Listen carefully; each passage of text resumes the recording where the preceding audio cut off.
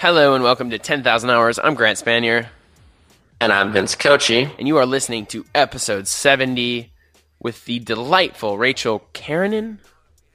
Did I say it right? You got it. Oh, I nailed it. Oh, I like to say it inquisitively, always a little upward inflection at the end, even when I know, just so that I can have that release, that praise from you. That's really what I'm here for. It reminds me of when you're making a to-do list and then you add like one or two things that you already did, just so you can cross those first two things off. That's classic. Yeah. It sounds like something I would do. It sounds like an undisciplined move, but who am I to say? Yes, not really in the spirit of today's discussion. Like you said, Grant, we sat down with, we all sat down independently, but we talked to Rachel Keranen, who is not only an awesome writer, an avid blogger, a marketing consultant, a new author, and an all-around entrepreneurial creative mind, but she's also a good friend of mine. She was on talking about her blog, The Bootstrapped Life, and our topic, discipline. Yeah, discipline, Vince. I think we kind of broke it down in the episode. It has a lot to do with systems, and it has a lot to do with consistency and ease and ritual and habit. And this week's sponsor is Simplecast, which is a tool that keeps me disciplined, keeps me focused. And we use it to publish this very podcast. I get asked quite a bit, especially people who want to start podcasts. They're like, what do I use? What's this? What do we use to record? And every single time I tell them to use Simplecast because it gets you out of the way. It makes it so easy. I know you use it on your other show, These Parts, Vince. Great podcast. Mm-hmm. And you can create your own page with it, your own web page if you want to put it up. And you can, what else can you do? Oh, it publishes right to iTunes, which is fantastic. Fills in all the data, all the images. It's just so easy, man. So if you're interested in podcasting, definitely worth checking out. And they also have like so many good shows on there now, which is kind of cool. Absolutely. It's really the easiest way to kind of break out, do your own show. And we're very grateful to them. And we are grateful to Rachel Keranen for joining us on this show to talk about discipline. And we're grateful to you, the listener, for tuning in this week and every week. We hope you enjoy episode 70, Discipline.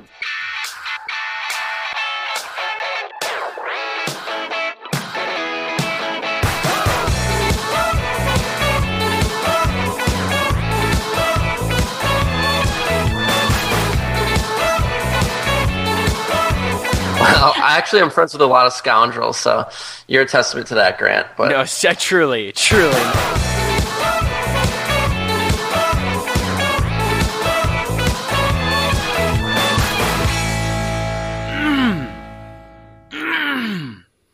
We haven't had a good throat clearing situation in a while. I feel like we kind of got rid of those in like the 30s and the 40s in terms of episode numbers.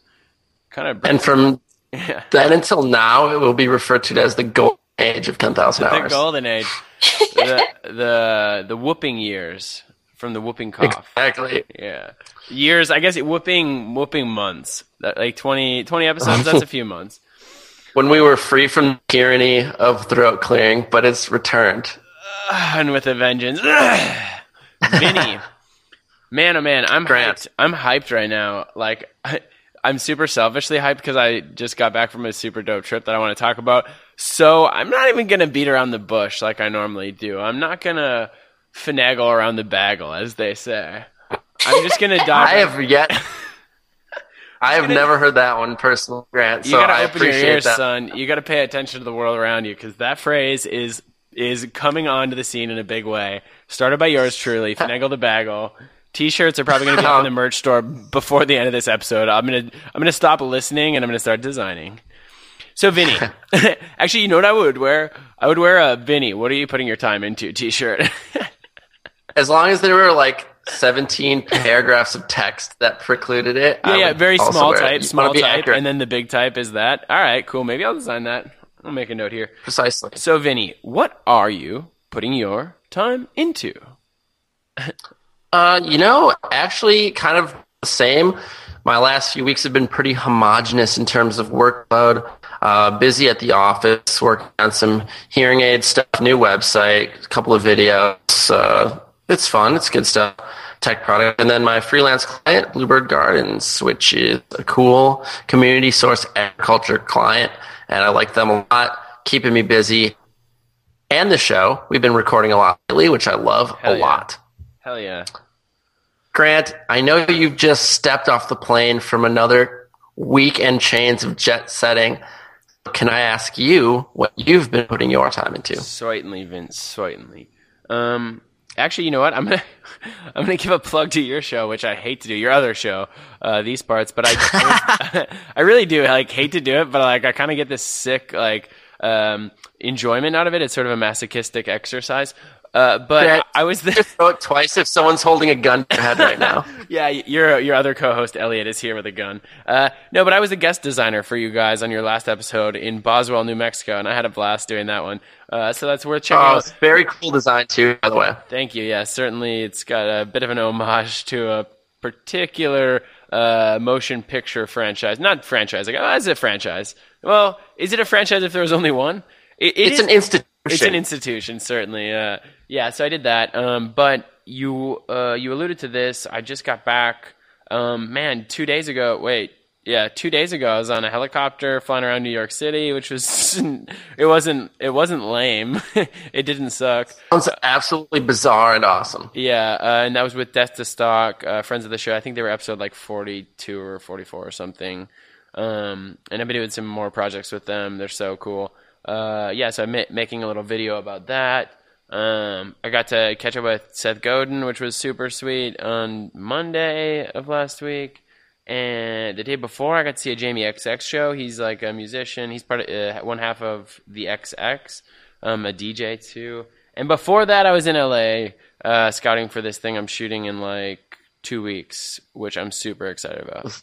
Lachlan Patterson, yeah, stand-up comedian. He was on Last Comic Standing, and I'm directing the cold open sequence for his Netflix, I believe is where it's going to be, but his comedy special. Super dope dude. Had a blast there. I'm really excited to film that. We got some cool people, some way bigger quote unquote stars than I've ever worked with. So it's pretty funny. You have 2 seconds of name dropping. Hit us with some. Todd Glass, right? I don't know if I Well, it doesn't really matter because no one that I cares. It's not going to get in trouble for saying these things. I don't think. But I think they're confirmed for now. Who knows if they'll stay confirmed? But it's JB Smoove, who is he was a host on Last Comic Standing, which is how Lachlan got connected with him. I don't know any of his other credits besides I remember him, or his most memorable credit to me was he was Larry David's roommate on Curb Your Enthusiasm. Sort of an over the top African American dude. It's just super funny. And then a couple of other comedians, and there's another comedian, Todd Glass. I don't know if you're familiar with him at all. Super funny guy. Yes, sir. Yeah, so I'm really excited to work with those guys. He's part of the old guard. He's pretty serious. Totally, dude, right? Really cool, man. Really cool. I'm envious and I'm proud. Sorry, dude, this is the longest What Are You Working On we've ever done. I'm so sorry to our guest. I hope we're still cool. Dude, I actually think we've done longer. You're right, we have. You're right, we have. Yeah. I think 2 episodes ago with Tiffany Beveridge, it went on for 15 minutes. It was a while. But that is a good segue into the guest that we have on today. I'm very excited about it because not only is she an inspirational writer and creative person and entrepreneurial person, but she's a close friend of mine. I recently did a little interview with her and it got featured on her writing platform, her blog, and she is a writer. By the way. And we'll show notes that. And you should go read that. That was super thoughtful. I was gonna say written, but I don't know if that was verbally and if it was transcribed. Either way, it was well put, Vince. I was very proud of you and to our guest. You're dope. Yes, absolutely. She is dope. The dopest. She's a writer. She's a marketing consultant, and she has a blog called The Bootstrapped Life, which is a place for discussions and resources for entrepreneurs, Rachel Keranen, thank you so much for joining us. Well, thank you. It is a pleasure to be here. Vinny, can I kick her off? I may as well. Rachel. Please, yes, absolutely. Rachel, welcome to the show. Thank you for coming on. So happy to have you. Can you tell us, what are you putting your time into? What are you working on right now? Absolutely. A couple different things. I work with a number of clients, and last weekend I was representing one of my clients at a conference here in Madison where I live. So that was really awesome. I got to basically tell everyone else why I think they're amazing. And the conference was a lot of fun. It was a bunch of people in the software industry that I know and enjoy spending time with. So that felt like a really good use of my time. And then this week I've also been focusing on a marketing and PR launch for a series of videos that feature the thoughts and I guess kind of like behind the scenes look at programmers. It's called Beyond Code, and I'm helping just launch that whole series, which I'm really excited about. And also, I usually work with tech companies, but this week I'm shifting gears a teeny bit and working on a branding story for a friend of mine who designs handbags and backpacks. Ooh. So I'm creating her fashion brand story, which I'm really excited about. I've been watching videos about like Coco Chanel and like really channeling the like creative designer and under trying to figure out how to tell the story of who they are. Channel Coco. Would you say you're a good move. channeling or Chaneling? Oh, you didn't. You didn't. You went I'm Sorry, I had to. But that's like a really, really cool project. Fashion is something I always kind of wanted to work on, but I don't know if I have the chops for it. But it seems really cool. It's definitely interesting. So I've been blogging intermittently for the last year on the Madison Fashion Network.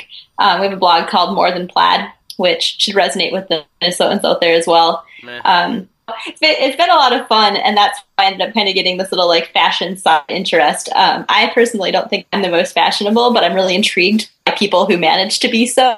I love asking them and learning about how they kind of put themselves together and inspiration. I mostly just wear black. Pretty consistent. All black, like an executioner's hood. Well, only on the weekends. Only on the weekends. Vinny. Hey, so what are we talking about, Vince? That's a great question, Grant.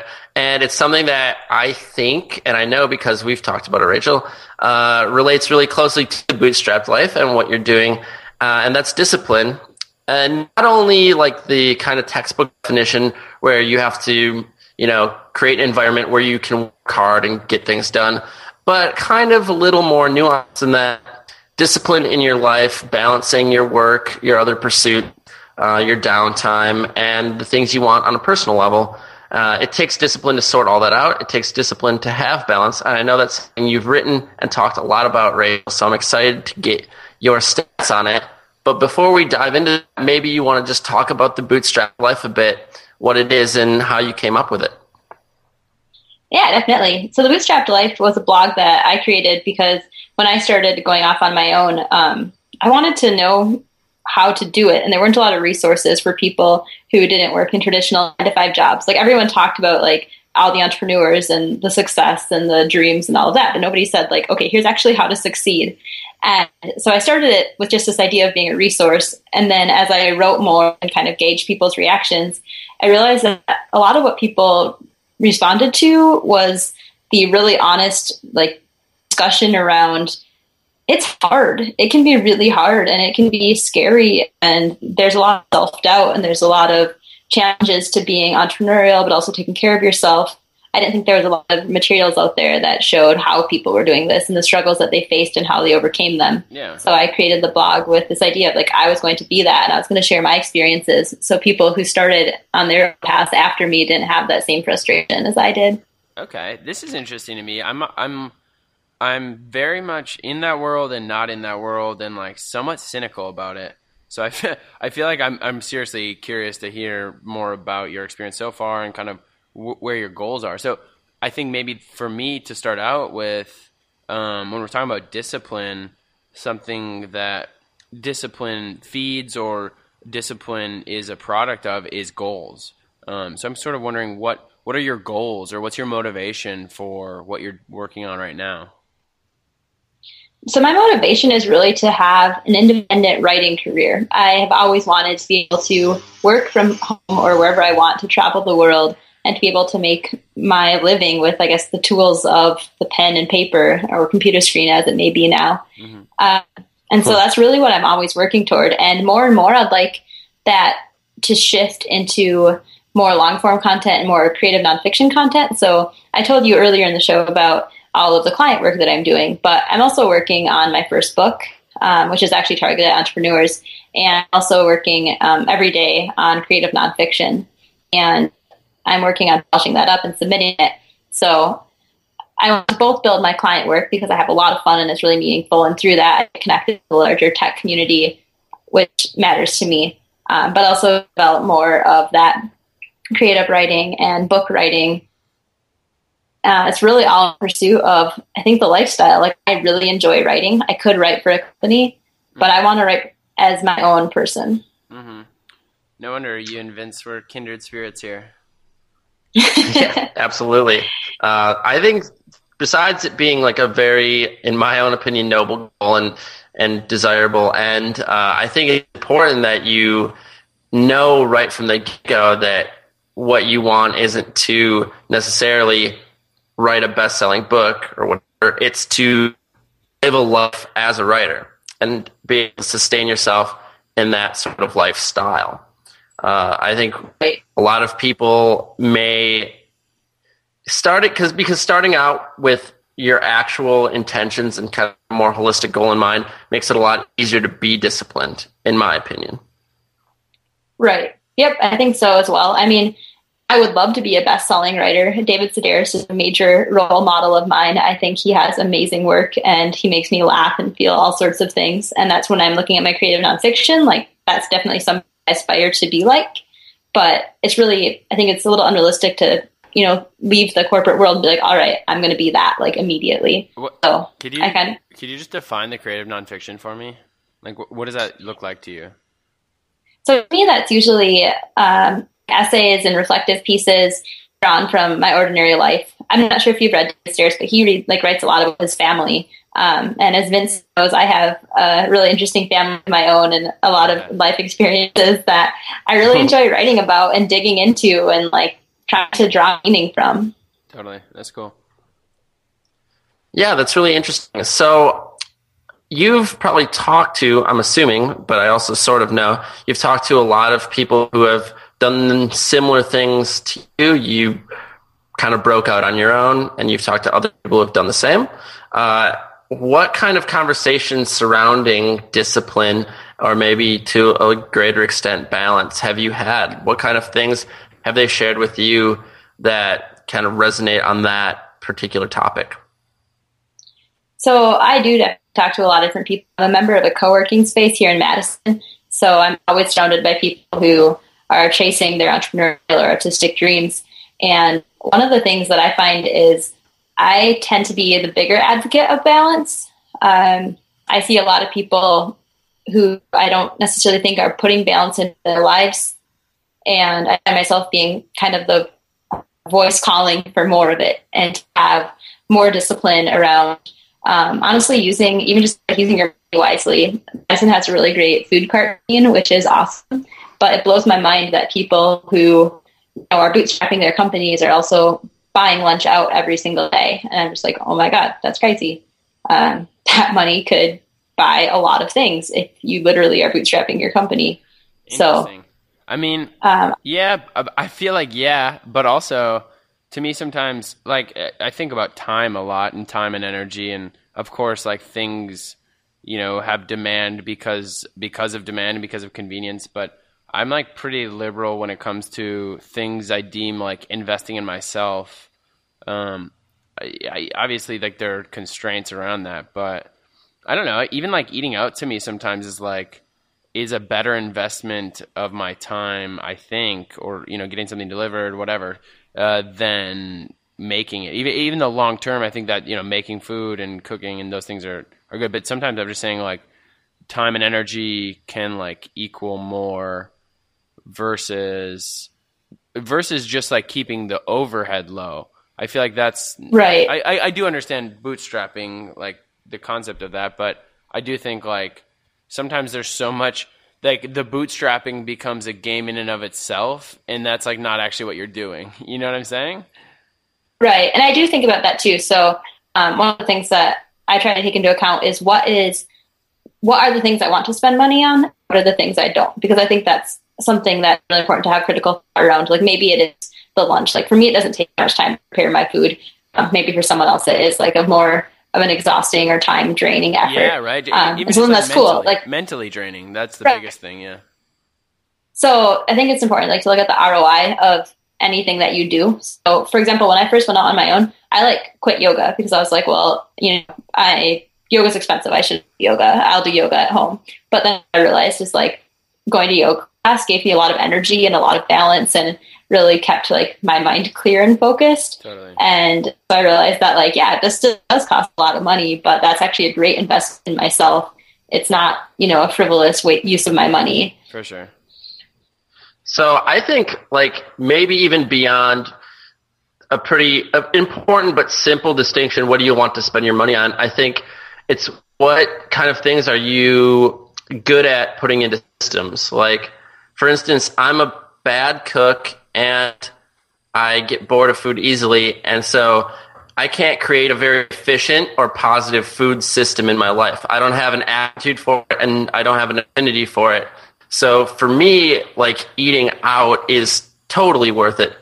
But to someone who enjoys cooking and who enjoys maybe a certain type of eating, it could be so simple to create a very efficient, like low cost food system in your life so that you don't have to eat out. And so I think it's like identifying strengths and desires within yourself to find where you can actually create efficiencies and where it's actually more efficient and the ROI is better to spend the money. Well, yeah, it's like overlap too, right? It's not so the systems are one thing, but then finding overlapping or complementary elements that maybe this is sort of a bootstrap element too. Like the reason for discipline is to get to something, or is to create something, or is to XXX. But you can sort of just like, I don't want to say hack. I'm going to say hack. You can sort of hack out the things instead of trying to be hyper efficient at all these different things. Find things that are overlapping and that will allow you more time, more energy, more freedom within that. I mean, I'm sort of nebulous. It's sort of like 20,000. Grant, I think that's actually really a great point. You have a specific example because I know you and I have talked about that personally before. Well, what I was thinking about, and this isn't really, I don't think the best example of what I'm trying to get at, but for you, there's more value than just the lack of needing to decide what you're going to make and how you're going to make it and all those things, because I know you're a social animal, like we all are, but like Vince, you're an especially social animal. And so, something like that, okay, so let's just say this. Okay, let's put it this way. For me, maybe there's a part of my system, part of my regimen, part of my goals. One element in all of this is networking, is connecting with people, is identifying opportunities with them and building relationships. So maybe instead of just ordering food and eating, at the office 5 days a week, if I've made that decision that I don't want to cook food, maybe I go get lunch with someone every single day. And if I can now I'm overlapping two things. I'm overlapping the need to eat and the need to network. And so now I'm filling two buckets, maybe not I'm not necessarily putting 2 in one, but maybe I'm putting 1.5 in one. And that's a little win right there. That's a little win. Yeah, so this is kind of funny, but one of the things that made me think about is getting my hair cut, honestly. That's something where, again, like it is useful for me to pay a little bit more because I get 2 in 1 for the nicer experience. When you go to a nice place, they give you the whole like spa experience. So you get your relaxation and you get like the cut that allows you to go out into the business world like professional, right? Yeah. So it's a small example, but it's a place where I see my money going to this like both the spa experience and the good experience. And you see mine going nowhere. I've not gotten my hair cut now for a while. No, really? Yes, yeah. But I actually like it a lot. It suits you pretty well, Grant. Thank you, man. That means a lot. For sure. I mean it. But that is it's a funny and like a lighthearted way, but it's a pretty good illustration of the point that we're driving at here is that we're all going to have different affinities for creating efficiency in our life. And discipline is good for getting you to do something that you don't necessarily, quote unquote, love to do, right?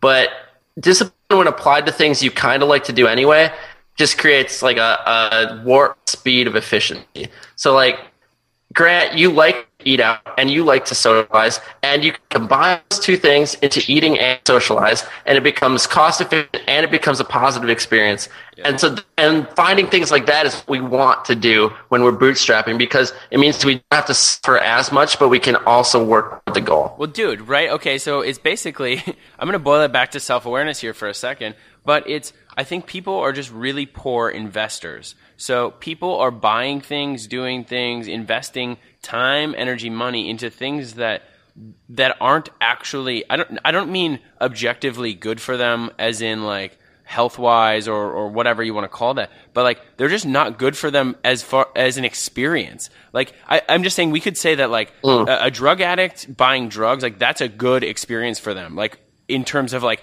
we would say that's bad from a societal standpoint, but it's good from their experience. I think people are actually bad at buying, like if everyone is an addict, like they're bad at buying drugs, which is the thing that they should want to do. So what I mean by this, it sounds crazy. This sounds crazy, but let me boil it back. This comes to self-awareness. They don't actually know what they want, and so then they don't know how to get it. And so then they end up buying and investing in really poor places. And so I think it's like, figure out what you want, and then you can start investing in those things, and then you can start identifying those overlaps, and now you're like, you're just happier.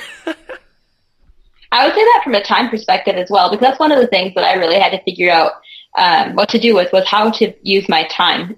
One of the things that I noticed when I left my job, that all of these, routines and rituals I had put into place to take care of myself while working my 9-to-5 job, they just kind of fell away. They disappeared. And in one way that was cool, because I got to start from zero and build them all back and evaluate which ones were serving me and which ones weren't. But being without any of those rituals for that period of time was like absolutely terrifying. I felt really untethered from who I was and how I took care of myself. And by adding them back in one by one, I started to feel more and more like myself. And like I was taking care of myself and giving myself the activities that I needed to be successful and be happy. I'm super curious about this, and I had just written this down a few minutes ago on my notepad, which was what is your routine, your rituals, your habits? What does that look like? I think that's super fascinating, especially for like freelance types, to talk about. Right. So in the morning, pretty simple routine, but I like waking up at the same time, relatively early every day. As a freelancer, I have the ability to sleep in, but I discovered I pretty much destroyed my productivity when I did. So waking up every day at the exact same time I would have waken up to go to my old job, starting out in the morning with stretches, because honest to God, like loosening up my body loosens up my mind. And, stretching while my oatmeal cooks and having my oatmeal and getting to work by like a boom, boom. Yeah. I mean, honestly, like that's a good amount of time. It works out well. And then reading the news during breakfast, and then trying to get to work by a reasonable hour every day. And then at lunch, going for a walk. I live by a lake, so going down to the lake and seeing the water to like reset my mind for the next project. That's really important to me. And then doing yoga and getting exercise on a regular basis, like every day, keeps me sane. And then at the end of the night, like reading before I go to bed, it just calms my mind right back down, because basically, my mind is racing through client projects and like things I can do, opportunities for the future, ways to grow all the time. And so putting those little bits and pieces throughout the day where I like come back to center has been incredibly valuable to me. Are you in a relationship? Yes. Okay. How does that go? The lead in was just that like, I've been dating someone now for probably a year and a half or so. And I just found like right away, I was like, I saw some of my productivity just get destroyed, because I wasn't disciplined within, so please go on. Oh yeah. So I have a boyfriend that I really have been with him for a year. And it was interesting because he also works from home and has absolute control over his schedule. Both of you work from. Wait, do you live together? We're moving together. We're in the process of it right now, but he goes back to his house and works from there during the day right now. Okay. But we will very soon be sharing the same living space. Whoa. So, and you'll be working in the same place? I think so. We also we're both members of the co-working space in other places around town. So cool. We're going to see how it goes in terms of the shared working space. I think it's going to be great. We're going to work it out. What does he do? May I ask? Yeah, so he is a real estate investor and property management company owner. Cool. And also a sales consultant. Whoa, tripling up. So, yeah, he's a lot of They call that the triple threat things in the bid, right? Yeah, definitely. So what happened, this was kind of funny because I was really nervous. I wanted to tell him that we needed to have routines, but I didn't want to seem like we were really boring. Hey, I want to wake up every day and I want to go to bed and read my book every day. That sounds so boring, right? Because nobody's making us do that. So I was reading a blog post that I just came across naturally all about the importance of ritual. And it was on a cooking blog. I can't remember the name of the blog, but it was some gluten-free cooking blog that I just stumbled upon. And I was like, man, this exactly sums up what I believe, that rituals create this sense of stability in an otherwise chaotic life. And so I sent it to him and I was like, read this, believe all these things. Let's wake up at the same time every day and it will be amazing. And thankfully he really bought in. And just this morning he told me how much he appreciates that I bounce out of bed at 7:30 every morning and start the day and get us going. And and I was like, oh, that's cool, because I thought that might be a really boring and mundane sort of thing. But it's valuable. That's funny. That's awesome. No, that's good. It's good. That's a nice way of broaching the subject. Yeah, here's a cooking blog, and it sums up my life philosophy, so please read it. But I actually think that's great, and it's so apropos to talk about ritual and sticking to them when we're talking about discipline, because rituals, I guess there's kind of two ways they can come about, right? One, they're habits that form because that's just the way you act naturally, and they're just kind of born organically. And the other kind of ritual are the ones that you see make you a better person or helping craft the life you want to live, and so you put them in place. And those are the type that take discipline to follow. And I know we are big fans of ritual here on 10,000 Hours, and we both have our own. But I think we've talked about when to stick to it and when it's time to say goodbye to a ritual because it's run its course. But I do think there are certain fundamental things about our lives that can be turned into rituals that kind of stick with us forever. Absolutely. And that's one of the things that was really cool about getting to start over, kind of, take a from scratch approach, because then I could see what rituals I wanted to keep with and which weren't really serving me that well. Yeah, that's man. I think about ritual discipline stuff. I was talking with David Cherry from Death to Stock. While we're in New York, we just obsessed with that, and it's just things work for different people, right? And I think discipline really has to come from you. That is kind of what I think I'm dancing around right now. Is that people get in these weird states of guilt. And there's this, always on culture and this desire to work, do more, achieve success. But it's ultimately discipline is a product to me, or it should be actually, what I was going to say was that discipline is a result of a goal or of something, like I said before.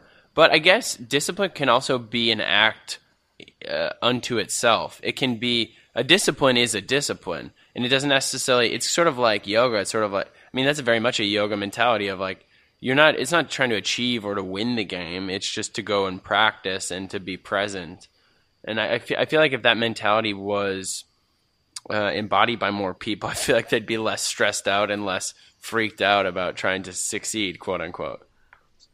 Right. Well, I also think discipline can serve the goal. Wait. Oh, yeah, it certainly can. I'm just saying it can also be the goal. Right. One of the things that I see is a great parallel between training your mind to be disciplined and then being disciplined in action. I've done some meditation courses, and the biggest focus in the courses I've taken, at least, is getting your mind to be quiet and to be present in the moment. And that doesn't necessarily sound like an act of discipline, but it is, because you have to essentially like train your mind and really work with your mind to quiet down and to be still and to be focused. And then that goes through so much into the actions you take in the rest of the day, you know, decreasing the kind of freneticism that can be there. I think there can be like a positive energy in entrepreneurial communities, but I think there can also be a little bit of freneticism, like go, go, go, go, go, and knowing when to say, like, I've gone enough. That's enough. I mean, totally, right? The quieting one's mind, there's a really great analogy in, I was using the Headspace app for quite some time, and in one of their lessons, the thing was just like, you should picture your mind and your stress and your thoughts as if you're sitting by the side of the road, and there are all these cars going back and forth. And you're not trying to stop the cars or wave the cars down or really do anything. You're just trying to sit there and look at the cars. You just acknowledge them and just sort of look at them and just be there. So it's like, it's not about fighting it or like, that's what it is. That's what we're talking about. We're talking about this like brute force competitive nature, when really it seems that it's like, I think the highest tiers of discipline come from almost like inaction, like the ability to not be frenetic. Yeah. I was reading it recently. I'm not sure if you saw the Amazon hubbub. Bezos, you must have seen the Amazon. Certainly. Yeah. Certainly. Yep. And then the co-founder of Facebook and Asana posted about the need to have balance in startup culture in general.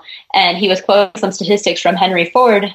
There were studies that showed that the ultimate productivity efficiency comes when people work 40 to 50 hours per week, that you might have short-term immediate gains when you work like 60 or 80 hours a week, but you can't sustain that for the long run.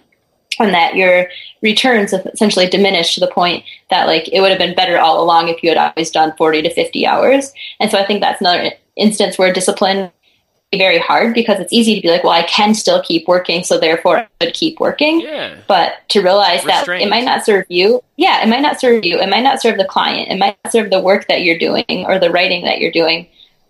Maybe you could go, but maybe it'll be better to wait till tomorrow. I will say though, okay, but there is a flip side. So there's that's a fantastic idea, and that's so obviously accurate.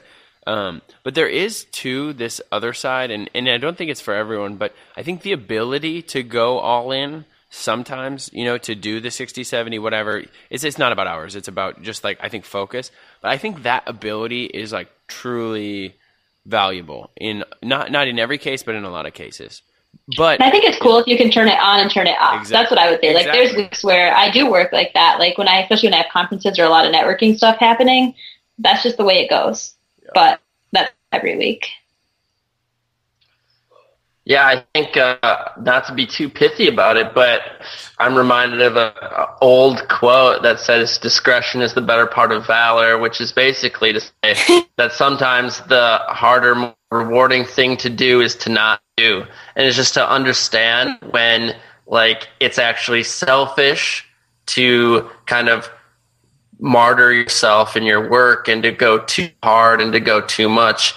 And it can be the hardest thing in the world to do, to let something slide a little bit, because you know it's better for your career and for your personal happiness and health in the long run. Right. One of the things that I think a lot about is patience.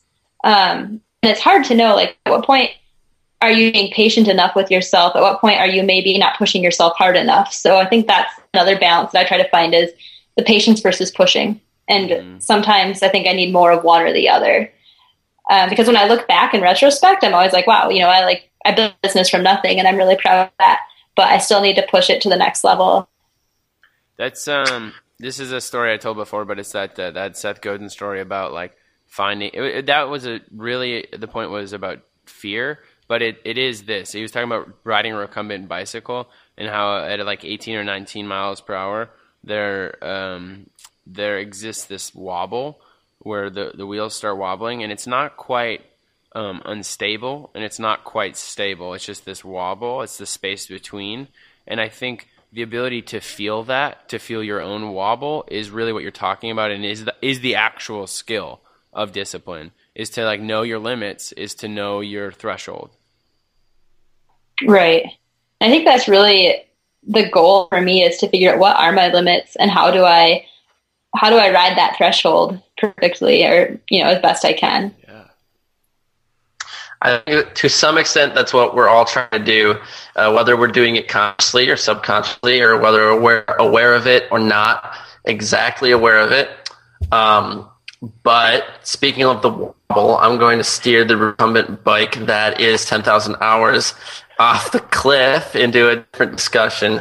But it's at least kind of trajectorially, tangentially relevant, because we're talking about ritual and we're talking about burning out. Maybe we might be talking about an adage. It's a bit of a flickering, I think of the wobble a lot absolutely. like the flicker, Yes, the wobble. Vince, the question I often ask an entrepreneur or anyone, especially a creative, is how long is your wick, and are you trimming it? Well said, Grant. Well segued. Because this week in our off-topic topic, which is our opportunity to kind of relax and meditate, maybe not so serenely, something that's not related to what we're talking about. This week we're talking about candles. Rachel, what do you think about candles? I like candles a lot. I find them very relaxing. They are kind of enthralling to watch. It's like having a little, fire in your house, which literally it is, and that seems cool. Smell good. They make your house smell good. And I think when you put them at a dinner table, they turn dinner into something really special, and suddenly it feels much more luxurious. And I like that. Ooh, baby. We found a can fan, Grant. A can fan. Yeah, that's what I'm talking about. I've kind of been in between places right now because I'm in between studios. It's like hard. I actually don't know what the protocol is. So right now I'm staying with this guy, Joe. And I don't know, can I just have a candle here? Can I just bring it in? I don't know. We never talked about this. What's the candle policy? Yeah, what's your candle policy? And I don't want to talk about it. Actually, I don't want to talk about it. I feel like if I'm going to do it, I'm just going to do it and just see what happens. Forgiveness, not permission. Am I right, Vince? You're dead right, Grant. Are you guys fans of scented candles then, or neutral candles? I try to stick to one scent because I have this horror of all these candles with different smells turning my small apartment into the disgusting potpourri. Yeah. So in my house, they either have to be a basic all natural vanilla scent or nothing at all. Nice. I respect that. That in my old studio, it was pretty vast. So it was I could have 3 candles in different places and they wouldn't overlap. But now I feel like I would keep it to one. Scented is the game, certainly. That's a big plus for me. That's a big, huge plus of the candle. And in fact, Vince, I do have a favorite candle. It's Capri Blue No. 6 Volcano. And maybe we'll show notes. Wow. Maybe we'll show notes. Maybe they'll sponsor the certainly episode. We will. Vince, this is my favorite candle, and I can identify it so easily. There have been several times where I'll walk into a room and I'll go, Volcano Capri Blue No. 6, of course. And they're like, what? Yes. Does that absolutely mesmerize whoever? Well, they're just I just feel like they don't even I've never walked into a man's home and smelled that. It's always my trendy, cool girl friends of some sort who get it. And I'm I feel like if you're buying that candle, you probably know the name. And they're wow, Grant. It's a huge points gain. If you can't identify it, it's not the candle for you. Exactly. It's the discerning candle buyer's candle. Vinny, what about you, man? What's your candle situation like? Well, I will echo the thoughts that scented candles are great, and I love them a lot. I'm actually a huge fan of, I want to get the name right, Mrs. Meyer's cleaning products, and they're kind of a more ecologically conscious. Yeah, they're definitely Minnesotan. Mono does their ads. So if we're talking about I our buy favorite their candle, can I throw mine in? Oh, of course, yes, please.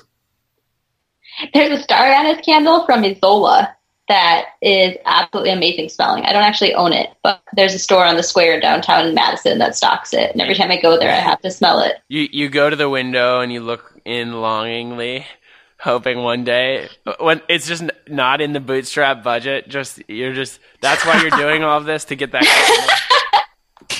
No, and the store it's just clerk not in the gives you like a wry, knowing smile, and she's like, "This week, Rachel," and then you like look back and you're like, "Maybe next week, Sheila." You look into your pockets, which is such a silly way to. You look into your pockets as if the money will be there, but it isn't. Well, it's like a $40 candle, so I think that's a lot of money to spend on a candle. It really is. And That Capri Blue is pretty expensive too, but yeah, not that that expensive. So it's a yearly candle budget.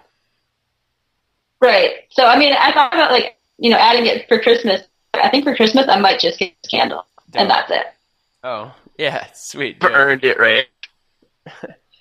Respect. So my one thing that I will push back on about scented candles is I don't like them at the dinner table if we're going to be eating. Yes, Vince. Well played. Oh, absolutely.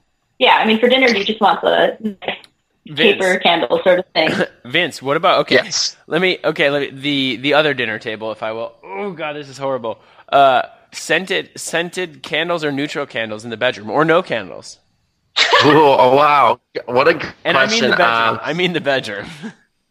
So my entire apartment is a bedroom, so I don't really have the luxury of choosing. Oh wait, does that mean it's a studio, or does that mean you could? It means it has one be room. hooking up anywhere. It wasn't some sort of like body debonair. No, I live in a one-room apartment, so for me, the answer is scented. Okay, nice. Same. Respect. Thanks for having me. I will say I do have one more candle thought. I have a lot more candle thoughts than I thought I would. But I use 2 tea candles to replicate the sensor bar for my Nintendo Wii. What? Yeah. Believe it or not. So I have a Nintendo Wii. Now I just use it for Netflix, but I used to play it. Anyway, at a party like 3 or 4 years ago, I lost the sensor bar. The little thing that you can use the remote with. And so you can't get to anything without that. But I read on the interweb that you can use 2 candles or bright lights in close proximity to simulate one. And I actually still this day get a little bit of a mind blow when I do it. But pretty much on a daily basis, I light the 2 tea candles by my TV. And I wave the Wiimote in front of it, and it works. This is ludicrous. Believe it, my friend. Or not. That's I do. I was just second. Yeah. Good. That's awesome. Thing. It's resourceful of you. Hey, thanks, man. And thanks both of you guys for a stimulating and, dare I say, illuminating discussion about candles. And I found it so enlightening. I'm really glad it happened. Yeah, we really lit up the room with that one. Okay, the quality is deteriorating pretty quickly here. Our podcast smells better now because of the. God! But pretty good to snuff out extinguish the flame. Yes. And to light another one anew, I would like to jump into some last thoughts from both of you and ask 2 customary questions here in 10,000 Hours. They're posed to you, Rachel, and they're about discipline, kind of, but more importantly, they go like this, and you can just answer them in order. If you would want our listeners, wait, I did that wrong. The first one actually is, how can our listeners support you? And the second one is, if you would like them to take one thing away from your time on the episode, what would you want it to be? So, I would love if people want to support me by remembering me when they need writing projects. They can check out my book, which is called How to Eat Well on a Bootstrapped Budget. Sweet. Wow. That would be really fantastic. So for people who do want to have some fun in the kitchen and also work on a limited sort of time budget, most of what it is. If you don't have a lot of time, but you want to eat well, it's the book for you. And then what do I hope people take away from this episode? I really hope that people put some conscious thought into what routines and actions make them who they are and become the best version of themselves. And then set aside time and prioritize making that a part of their life every day. Because there is a discipline we talked about where, you do your work and you get it done. But there's also the discipline for the smaller things like eating well and remembering to eat and remembering to exercise. And, we're joking about, not wearing pants and all that. But, getting dressed every day, which helps you create the attitude Sure. and atmosphere that you're going to be successful because you are successful. And so that's really what I want to encourage and If I hope get people pants take on, away from this. that's a pretty out of the park day. That's really good. That's a successful day. I like to do that sparingly so that I can really knock it out when I do put them on. You know what I'm saying? So it's like now the bar is sort of low for pants wearing, and then when I do put them on, I am on fire. It's crazy. Dude, It's a big impact, right? I mean, it makes you feel like you're really killing it. It does. I've honestly kind of switched over to basically just wearing black joggers and like a form of a black t-shirt every day because it's like I don't have to think about it as much and it's really comfortable and versatile. But So yeah, that in and of itself, though, is kind of an illustration. it is, man. You make a really good point, Rachel, in that you need to do the things, whatever they may be, to make yourself happy and healthy, because without it, you won't be productive and you won't be efficient. And for you, that's getting up and getting actually dressed and looking good and feeling good and being ready to be productive. And for Grant, it's staying comfortable, eliminating the need for choice, eliminating the need for inefficiencies, and that makes him productive.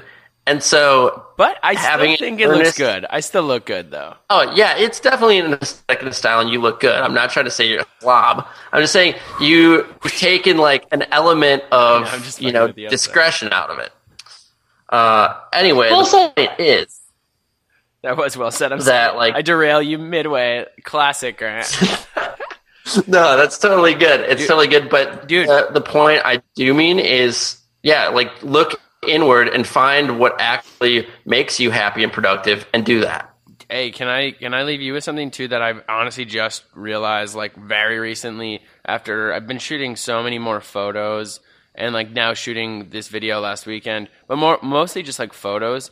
I realize, especially in photography, but even if we use this as sort of our actual life too, I used to be a little bit more, and I still have an element of this that like, it's why I don't really use Snapchat, because using Snapchat to me is like me taking away from my life in order to like feel something, whatever, like some sort of external gratification, whatever. But I'm taking away from my actual immediate experience.